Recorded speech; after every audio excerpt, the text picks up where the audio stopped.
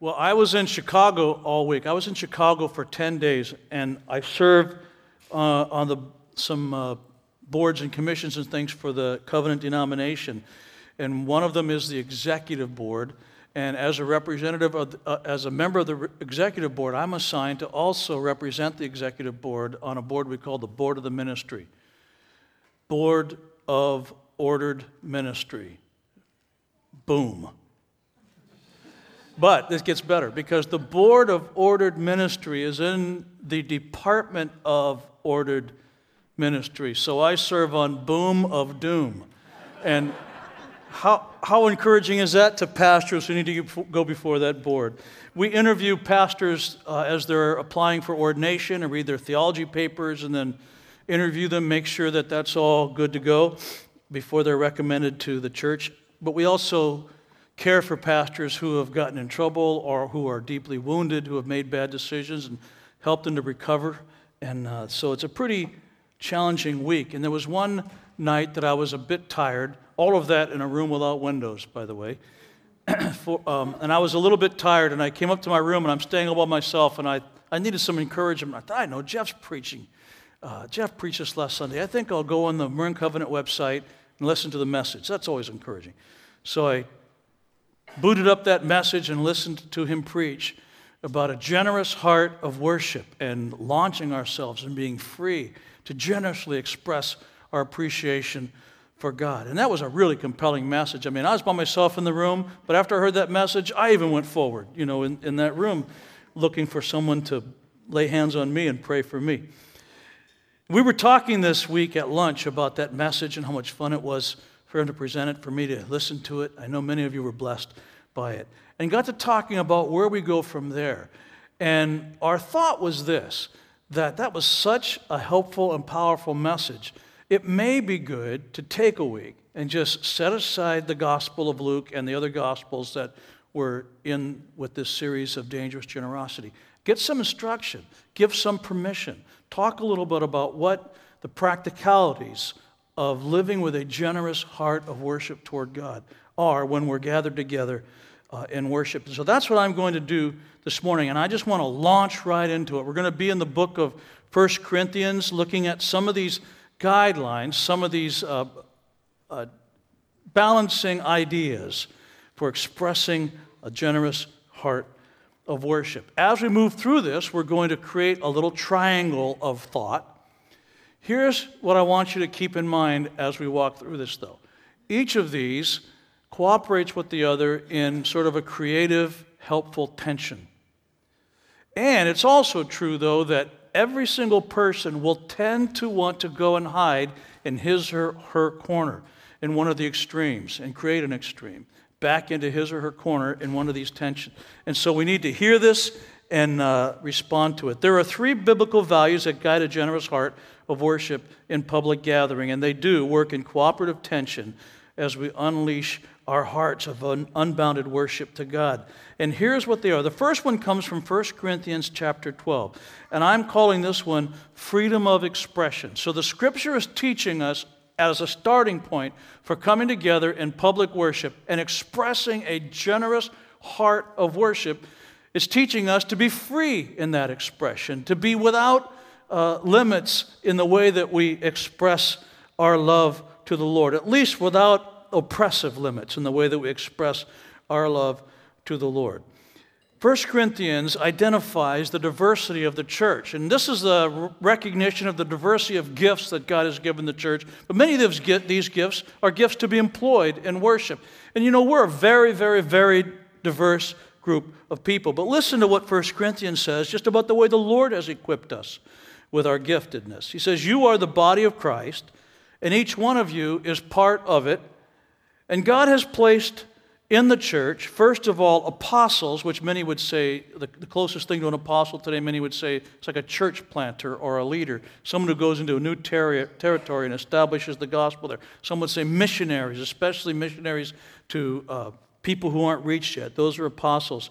We believe that apostle certainly does not mean everything it meant in the first century, but also that gift has not been done away with. It's just morphed. So first of all, apostles. Second, prophets, probably preachers and teachers. Third, teachers, then miracles, then gifts of healing, helping, of guidance, and of different kinds of tongues. Gift of tongues. That's one that some of us are aware of, most of us are afraid of, some of us are completely unaware of what that means. Just on a side, my understanding of tongues, and I may be wrong with this, that it's a gift that still functions today and is still given by the Lord to people today. It's, in essence, an utterance. It's something that when you're worshiping God, you can't quite express yourself. You may want to use a gift of tongues. But tongues, if you look at 2nd chapter of Acts, this is all on the side here, it's primarily a gift of hearing. So people spoke in tongues and other languages. The fire came down in the 2nd chapter of Acts up in the upper room. But the text goes out of its way to say, and they were hearing them in their own languages. So there was some sort of verbal presentation by people in worship. But people came and they heard whatever it was that was uttered in their own language. So if Italian was your language, you heard it in Italian. If Swedish was your language, you heard it in Swedish. If English was your language, you heard it in English. But it was an utterance, and it was probably a gift of hearing, a miracle of hearing. So today, when there's a reference to the gift of tongues in public worship, my understanding, and listen, I may be wrong. I'm not going to be super assertive on this. This is the way I understand it, try to make sense of the text, take it for whatever it's worth to you, is that some of us have the gift of being able to express our love and our worship, our heart of generosity in an unbounded use of this particular gift. And it may simply be an utterance. I practice it this way, and I say, Lord, if I got this wrong, then forgive me, but I practice that gift usually when we're singing and loud music is going and I really want to express my love to the Lord. There's just verbiage that comes out. And then I say to the Lord sometimes, look, I'm not quite sure how you want me to pray. I've expressed my love for you every way I know how to do it in English. Take and put whatever meaning you need to put on this language, this sound that I'm giving to you. I just love you so much. And that's one of the ways that I think that gift can be practiced. But for whatever reason, it's part of the diversity of gifting that God has given to us. So that's my main point. We are so diverse, all different gifts given for worship. And we are encouraged to practice a freedom of expression with all of that diversity. So the freedom to use all the gifts that God gives. Tongues, prophecy, exhortation, encouragement, giving, and add to the list because we're not at all sure that it's a bounded list. And free to use all forms of worship when we're expressing ourselves freely in desire to find and live into a generous heart of worship for God. Kneeling, dancing, hands raised, hands down, hand in pockets, shouting, not shouting, singing, praising, contemplative silence, even contemplative silence in the midst of noise. We're that diverse. Some like to shout, some like to dance, some don't. Some like to sit and meditate. And that's what a generous heart of worship looks like for the way we're constructed. I like loud music. I like lots of activity. My default expression of worship is rather Italian. And here I am in a classically Swedish denomination. I used to make jokes to all my friends in Chicago. I'd say, hey, all you Swedish guys, you know what this is? And they say, no, what? I said, that's a Swedish charismatic in active worship. You know. They didn't really appreciate that so much. Well, I don't know why not. But we're just really diverse. We have diversity of education. I mean, we have people with high school degrees and college degrees and graduate degrees and no degrees and lots of degrees but no temperature. We have every kind of way you can make yourself known expressed here in our church. We have people who love classical music and hip-hop music and country music, and I'll still never understand the ones who love country music, but they're a part of our church. We read fiction, we read history, we read poetry, we read everything. We are an incredibly diverse group, and that's true with every church and with the construct of our hearts and the gifts God has given us to worship Him, to be able to express our thanks to Him. We are equally diverse. Does that make sense? And it is absolutely necessary that we be loving enough when we're gathered for corporate worship to make sure that at all costs we protect people's freedom to fully express themselves in ways that they're comfortable with, and even in some ways they're not comfortable with. That's one of the values that we see in Scripture that's answering the question, what are the nuts and bolts of this? Freedom of expression is one of the things that we need to keep in mind from that 1 Corinthians text. And what I've done is I've taken each of these this triad, and each of these corners, create like a little triangle corner, and I have identified what might be the rallying cry for each of these three different values. Some of the things that we need to be careful of if that's our default corner that we back into most of the time, and then even given each of them a name. And let's look at those now. This first one is what I call don't quench the Spirit. That's the rallying call for those who are really gifted and good at freedom of expression. It's a good call. Don't quench the Spirit. The problem is that sometimes we think that if somebody's not worshiping exactly the way I am, they are quenching the Spirit. So we need to be careful of that. Some of the things you might want to be aware of, if that's where you tend to find your primary comfort, is that if we go only to that freedom of expression and there's nothing else to inform us, sometimes community can be devalued. Sometimes our personal worship IQ is diminished or even truncated because we're not learning other expressions of worship. We're not moving out of what's comfortable for us. And sometimes on our worst days, attention is drawn away from God and can be drawn to the individual. That doesn't mean, in fact, far from it, that because somebody's really healthy in their freedom of expression, that the attention is drawn away from God to them. But these are just things that if you, like me, want to find your default, that corner, to be that corner, we need to be aware of. On its worst day, this could be called baptized anarchy. That's the negative term that I've given this triad, this corner of the triad. Baptized anarchy.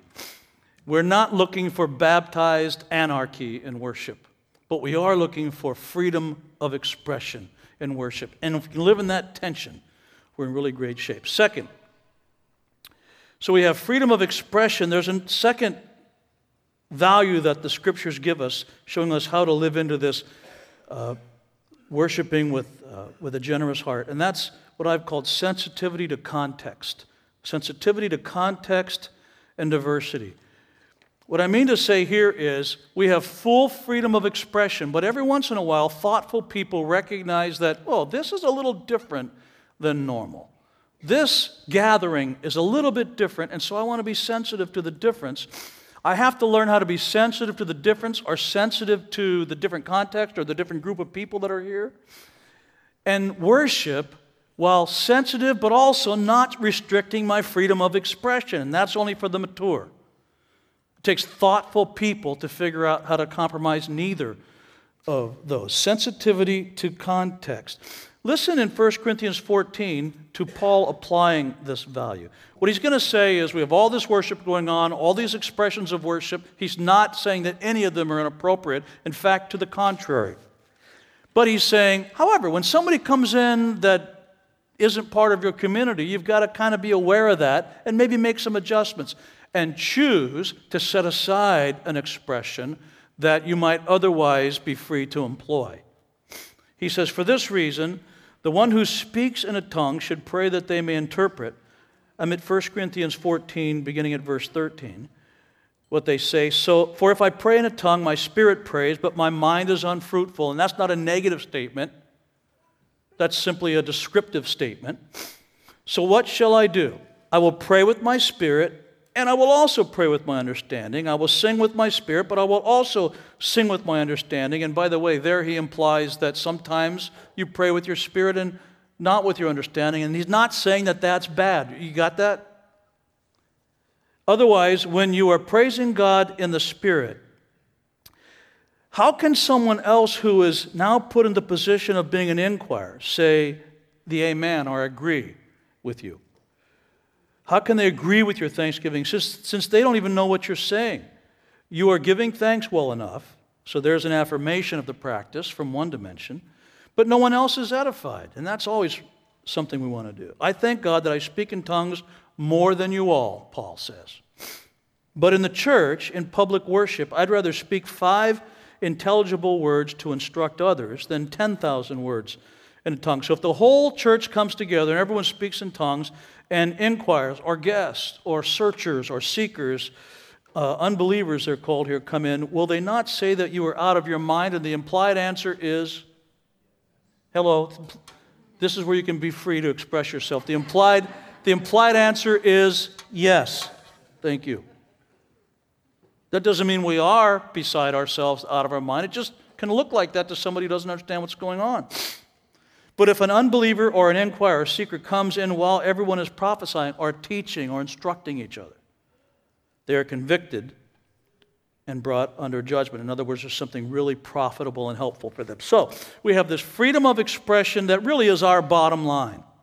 That's our starting point. Seems to me we start there when we're in public worship. If we're going to express a generous heart of worship, we start there, and then we let these other tensions teach us, refine us, and inform us. And one of them is sensitivity to context. The rally cry for those who tend to find their most comfortable place in that corner could be, don't offend our guests. It's a good thing not to be unnecessarily offensive. It can be a negative thing if it squelches freedom of expression and worship. Don't offend our guests. When we hide there too much, sometimes the gospel is minimized. The power of God can be veiled. Because, listen, folks, there's something about exuberant, beautiful, hearable, experienceable public corporate worship that has power. It melts hearts. It's the thing that has people watching the church worship and saying, what in the world is that? I want whatever that is that they're experiencing. Worship is a powerful thing, and seeing it and hearing it is a wonderful thing. But the power of God can be veiled sometimes when we're overly sensitive to context. And faith, and therefore risk, can be averted. They can be minimized. And by the way, faith and risk and confusion and a little bit of healthy fear, those are all wonderful tools of the Holy Spirit. Confusion is the first step toward enlightenment. Unless you're willing to learn and hear enough to be confused or challenged or a little bit uncomfortable, you never grow. So those are actually good things. But when we hide too quickly in our default corner of sensitivity to context, don't offend the guests. Now, let's have worship, but let's not offend the guests. That can be unhelpful. And I've named this one on its worst day, politically correct worship. Don't offend anybody. Don't show too much unguarded, unbridled love. But it is a positive thing to be sensitive and aware to what's going on in the room and who's in the room. That's something that refines our freedom, but it can't ever be allowed to squelch it. Does that make sense? You see, the more we develop this thing, the more challenging it is to live into it. The third is the maintenance of order. The text tells us that even though there's freedom to use all of the gifts, and we must be sensitive to context, but still maintain that freedom of expression, we also are sensitive to order. Order in worship is a valued thing. At the end of chapter 14, Paul says this, "Therefore, my brothers and sisters, be eager to prophesy." And listen, don't forbid speaking in tongues. He's correcting himself. He's offering a corrective. Don't take this further than I've meant for you to take it. Be eager to prophesy, teach. Don't forbid speaking in tongues. But then he says this in verse 40, but in everything should be done in a fitting and orderly way. So what Paul is saying is we want the maximum freedom of expression without stepping over the line of chaos. Freedom of expression in worship bumping right up against the line of unhelpful, disorderly chaos. Freedom of expression and worship is actually our starting point, as I understand it. And these other tensions help us to refine and inform that. Let it go. A generous heart of worship. Man, He has performed so powerfully in our lives. How can we stand and be silent? He never has to do another thing in my life. I just remember the devastation of clinical depression, and if you're tired of hearing me say this, I'm sorry. I just can't get over how good He was to me. Amen. I can't get over the fact that I can still breathe. I'm still breathing today, and back in those days, I didn't want to take my next breath. He carried me through that. If you've experienced the nightmare, the horror film of clinical depression, where you don't even feel anything anymore. You don't even feel depressed. You feel nothing. And the Lord, through servants, through the power of His Holy Spirit, protected me, carried me, brought me through that. I don't need to have Him do another thing in my life for me to want to stand up and say, you are great, you are powerful, you are fantastic, you are trustworthy, you're reliable, you do what you promise. Every single week I want you to hear it from my lips. Every single week I will not forget. Every single week I will remember. I cannot stand and be silent. I cannot just sit and say nothing and think about the football game that's coming. Boy, there was a football game that wasn't one, but that's for another Sunday. Sometimes the devil wins.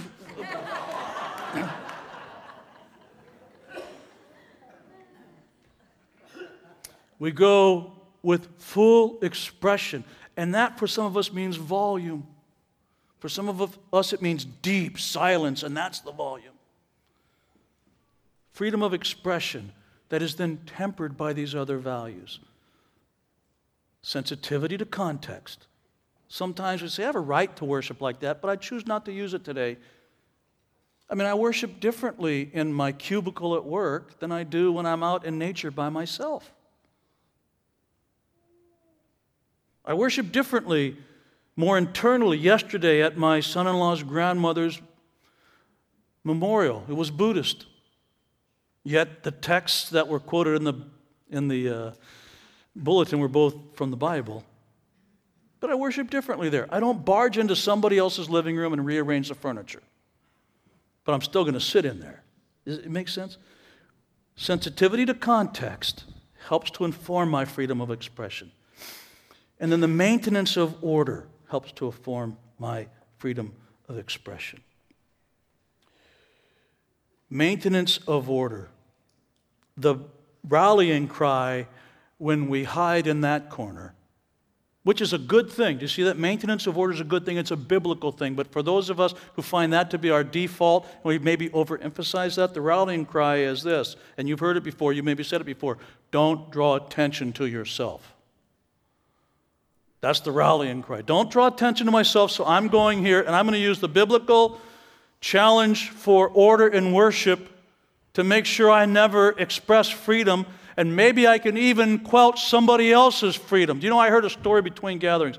Somebody came to me and said, I asked permission to tell this story. He said, I came in here, one of the first times I came in here in public in worship on Sunday morning, and he said, I wasn't sure, I was a little bit apprehensive. I looked over and I saw near me an elderly gentleman, and he was really expressing himself in worship. And this guy told me, between services today, that's when I knew that I had found freedom. That elderly gentleman's worship freed me. If it's true that unbounded worship and expressions of it can free somebody, then it's also logically true that the restriction of that can restrict somebody. And that's what we have to be careful of when we practice this biblical value of order. Don't draw attention to yourself. Because when we hide there in our default, freedom is curtailed. Worship can be stifled when we linger there too much. And even the spirit can be muted. The Spirit can never be vanquished, but He can be muted. Our ears can be plugged. And on its worst day, I've named that default worship position cold and irrelevant, because sometimes that's how that can feel. And isn't it terrible to take a wonderful biblical value that's meant to instruct us and help us to be more free and actually have it end up doing just the opposite? I mean, some of us, and may I have permission? Well, I'm going to take permission. I'm going to take permission to be a pastor here for a second and invite us into something. Because I don't think, it's just me as I look at our church as your pastor, I don't think we're at risk of being too orderly. And I don't think we're at risk of forgetting to be sensitive to context. In fact, that's a strength for us. That's a wonderful strength. That's why you hear people standing up on Thanks Sundays and saying things like, I'm not a Christian yet, I don't know if I believe what all you guys believe, or I'm an addict, but I found a group of people that can help me, and I feel comfortable here, I feel free, I feel loved. And I get those messages all the time in private. You even heard some of them in public recently. That means we are really blessing the Lord's heart by being sensitive to context, making space for folks. Here's our risk as I see it, and my gentle invitation to you. I think our area of growth is in that first value, freedom of expression. I'm not saying everybody has to speak in tongues. I'm not saying everybody has to sing loud and love the bass turned up like I do. But as Pastor Jeff reminded us last week, it's important that we not hold back. He is so good. How could we hold back? For some reason, God is actually seeking, turning over the leaves and blankets and looking under every board for people who worship Him in spirit and in truth. That's that important to Him. I think our wonderful challenge and place we can go and grow is in learning to express ourselves in worship. And that's going to mean singing and reading Scripture and speaking words of testimony. And we're not going to forsake order, and we're not going to get bad at something we're really good at, sensitivity to context. But our area of growth may well be in that first value. Think about that. Expression. Verbalizing what's true. And losing track of who's standing next to us, because who cares anyway? I have a friend who's a Korean pastor, and they have this style of praying. We all kind of call it Korean style praying. That's where everybody just prays at the same time out loud. Just this big room of murmurs. It's all in English or Korean, but just you can't even tell what one person is saying because and distinguish between them and the other, because everybody's praying their prayers out loud at the same time, whether they're praying for a country or they're praying for a mission or they're praying for their family, or they just start praying it all out at the same time. And he told a story once. He said, I was in church and I was praying, and they were praying that style, and the person next to him said, hey, you're praying too loudly, you're disturbing me. And my friend, I don't think it was his best Christian moment, but my friend turned and said, well, that's tough. I wasn't talking to you.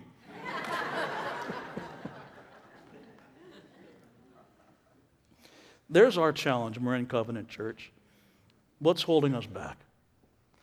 If we start with the value of freedom and we allow these other biblical values, sensitivity to context and a respect for order, doesn't that in fact free us up more? Because we're not going to step across the line of chaos. But neither do we want to stay so far back from being expressive and expressing a generous heart of worship that we miss the whole point. That's where do we live? Right in the middle, leaning toward freedom of expression for our church. That's the emphasis for us. That's our area of growth. as I perceive and discern it, and I think I'm speaking for all of our pastors and all of our pastoral team, and want to invite you there. So there are 3 rules that are held in healthy tension for worshiping God with a generous heart. But there's ultimately only one question that matters when we talk about it. Since Jesus said that God is actually seeking worshipers, here's that question. People who worship Him in spirit and truth. Here you go. You ready? Are we ready to meet the challenge of those tensions? Or are we going to say, that's as mature as we can be? We just need to kind of go to our corner and kind of live there and stay there. Because it takes depth, theological competency, courage, and maturity to say, no, we're going to be free to express you know what I mean? Vociferously our love for Christ, and allow these other values to guide us and teach us and temper us. To live in that tension is not for the weak and the small-minded. It's for the mature. Listen now. We've talked. Our leadership has talked and prayed, and we are absolutely convinced that you're up to that. That's where we want to go. Think about that this week, okay? It's an invitation to build on what's already good and strong in us. Let's pray. Lord, we are longing to worship you because all of us have our clinical depression stories. Our stories of how you found somebody that was lost, our expressions of hope, and we can see you working a little bit in somebody's life when they matter so much to us. We've all wandered and been found by you, carried by you. Even when we didn't know we were being carried by you. You're worthy of worship. You're worthy of hearing us worship, seeing us worship, feeling us worship. So take us there, O God. Pour out your Holy Spirit into this worshiping community. And let's go deeper, Father. That's our prayer. Free us. In the name of Christ, we pray. Amen. Amen. Would you stand and receive this blessing now as you're dismissed?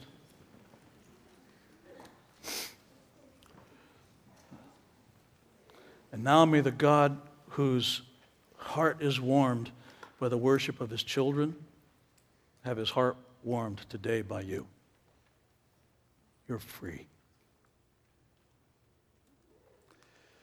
Be free to sing and dance and be quiet and contemplative.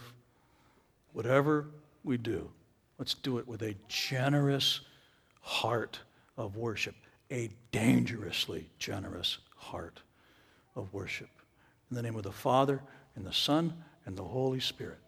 Amen.